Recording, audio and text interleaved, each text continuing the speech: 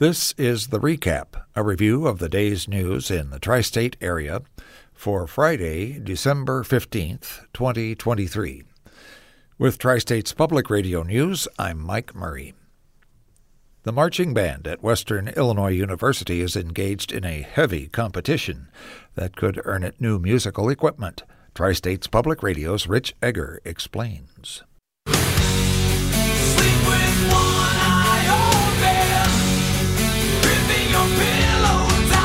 Metallica is a hugely successful heavy metal band, but for this contest, its music is being played in a different style.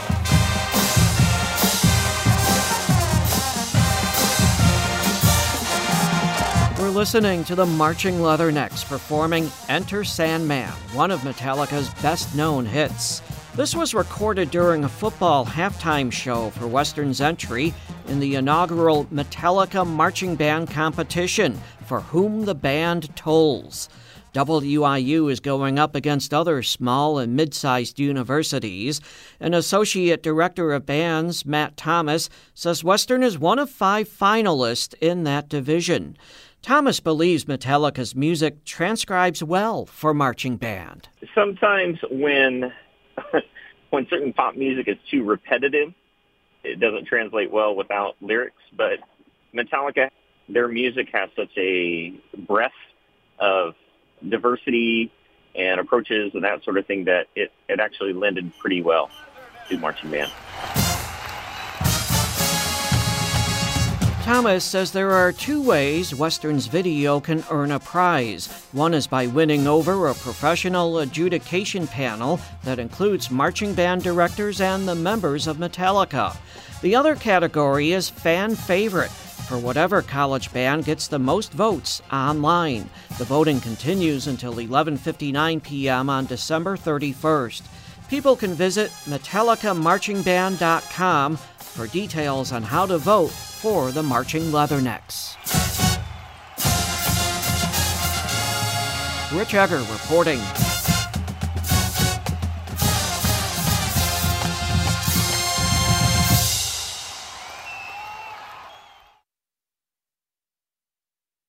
The new head football coach at Western Illinois University says he was drawn to the job because of the program's tradition of excellence.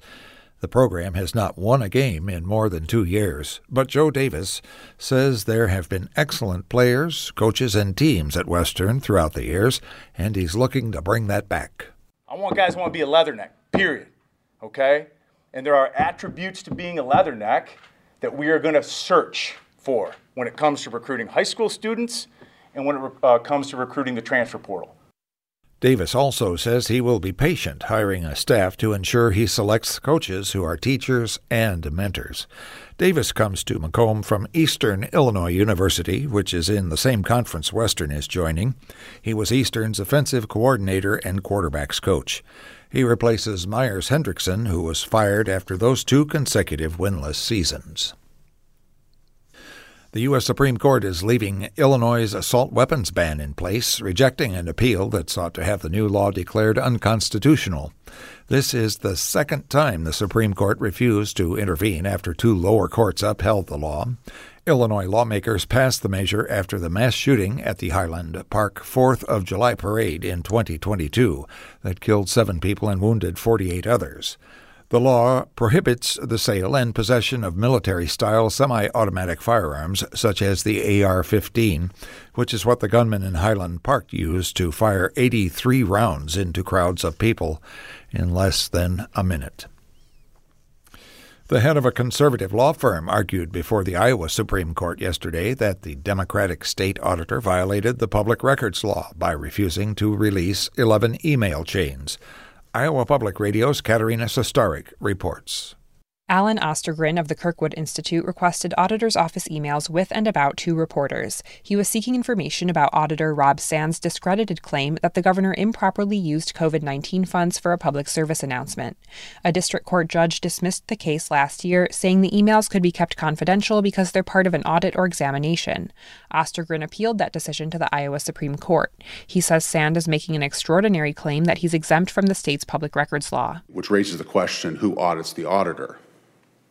Do we have in our law the state that the auditor is just above examination to make sure that he is discharging his duties correctly? Justice Dana Oxley says the court has to decide whether or not the emails were part of an audit to determine if Sand broke the law. I'm Katerina Sestarik, IPR News. In today's feature, Illinois State Police say they're using clear and present danger reporting differently than they did a year ago. Illinois Public Radio's Alex Degman talked with State Police Director Brendan Kelly, who believes this tool is stopping major tragedies before they happen.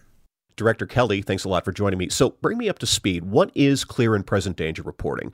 Who submits these reports? When do they do it? And what generally happens when state police receive those reports?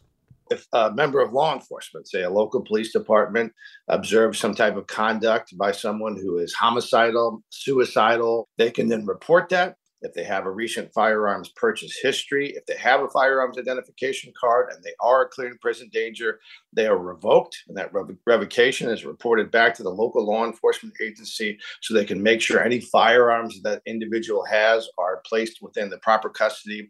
And these are the type of circumstances and the events leading up to those tragedies. And this clear and present danger tool is showing to be a very effective means of intervention in trying to prevent those type of tragedies.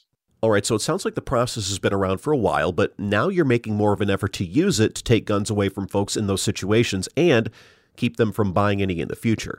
How many of these reports have you gotten so far this year? The number of clear and present danger reports over the past year was about 10,000. About 4,000 of those are people that had FOID cards. And so a good number of the people that are coming through the clear and present danger reporting process are people that don't even have a FOID card. So we now hold those records. And when someone later comes to apply for the FOID card, we're able to stop them from doing so. That other 4,000 or so, those are people that had FOID cards. We do that revocation, and then we report it back to local law enforcement. And we'll either work it up with them and go get the firearms and make sure they're properly disposed of, or local law enforcement is taking a much bigger and more active role in doing that. Now, in all those cases, there have to be examples of a situation that could have gotten very bad very quickly. Are there any of those that you're willing to share? There's plenty of examples. A young person threatening to kill his grandparents. School administrators reporting to the Illinois State Police. A student making threats to his fellow students and then making sure that clear and present danger is filed in that person's background so they can't have a firearm in the future. But also then working with the parents, going out to their house and making sure that that child doesn't have access to the adult's firearms. Local law enforcement is using it more. We'd like to see medical professionals use it more. School administrators are now using it pretty routinely, and it does make a difference. Have you gotten any pushback from this? Are there any folks expressing constitutional concerns to you? This is circumstances where people say, yes, obviously, this person is dangerous. They're homicidal, they're suicidal. They should not have access to firearms. And in the event some of those reports turn out to be wrong, we have some very strong due process in place.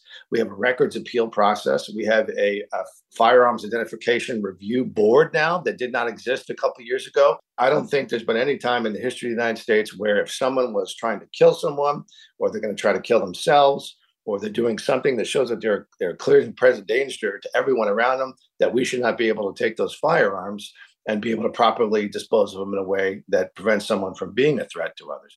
The increased use of these clear and present danger reports came around shortly after the mass shooting in Highland Park last year. A report like that had been filed against the alleged shooter. Now, do you think that these rules that are in place now would have prevented that tragedy? I think it's unclear, and I think it's very difficult to be able to say that that's the case. And you hope when you look back that maybe there's some lesson learned there, that some sort of process could have been in place to make a change. But we know that this tool is working now. It's having a real impact in real circumstances. I think we have an obligation to do everything we can to take every lesson we may have learned, even if it's speculative and even if it might be a bit of a reach. Let's see what we can do, and let's try as hard as we can. That was Illinois State Police Director Brendan Kelly speaking with Illinois Public Radio's Alex Degman. In the weather for our listening area for today, it should be mostly cloudy with a high in the mid-50s, and we expect southeasterly winds at 5 to 10 miles an hour. For tonight, rain is likely, mainly after 1 in the morning. The low should be in the low 40s with southeast winds around 10 miles an hour. For TSPR News, I'm Mike Murray. Tri-States Public Radio is part of the NPR network.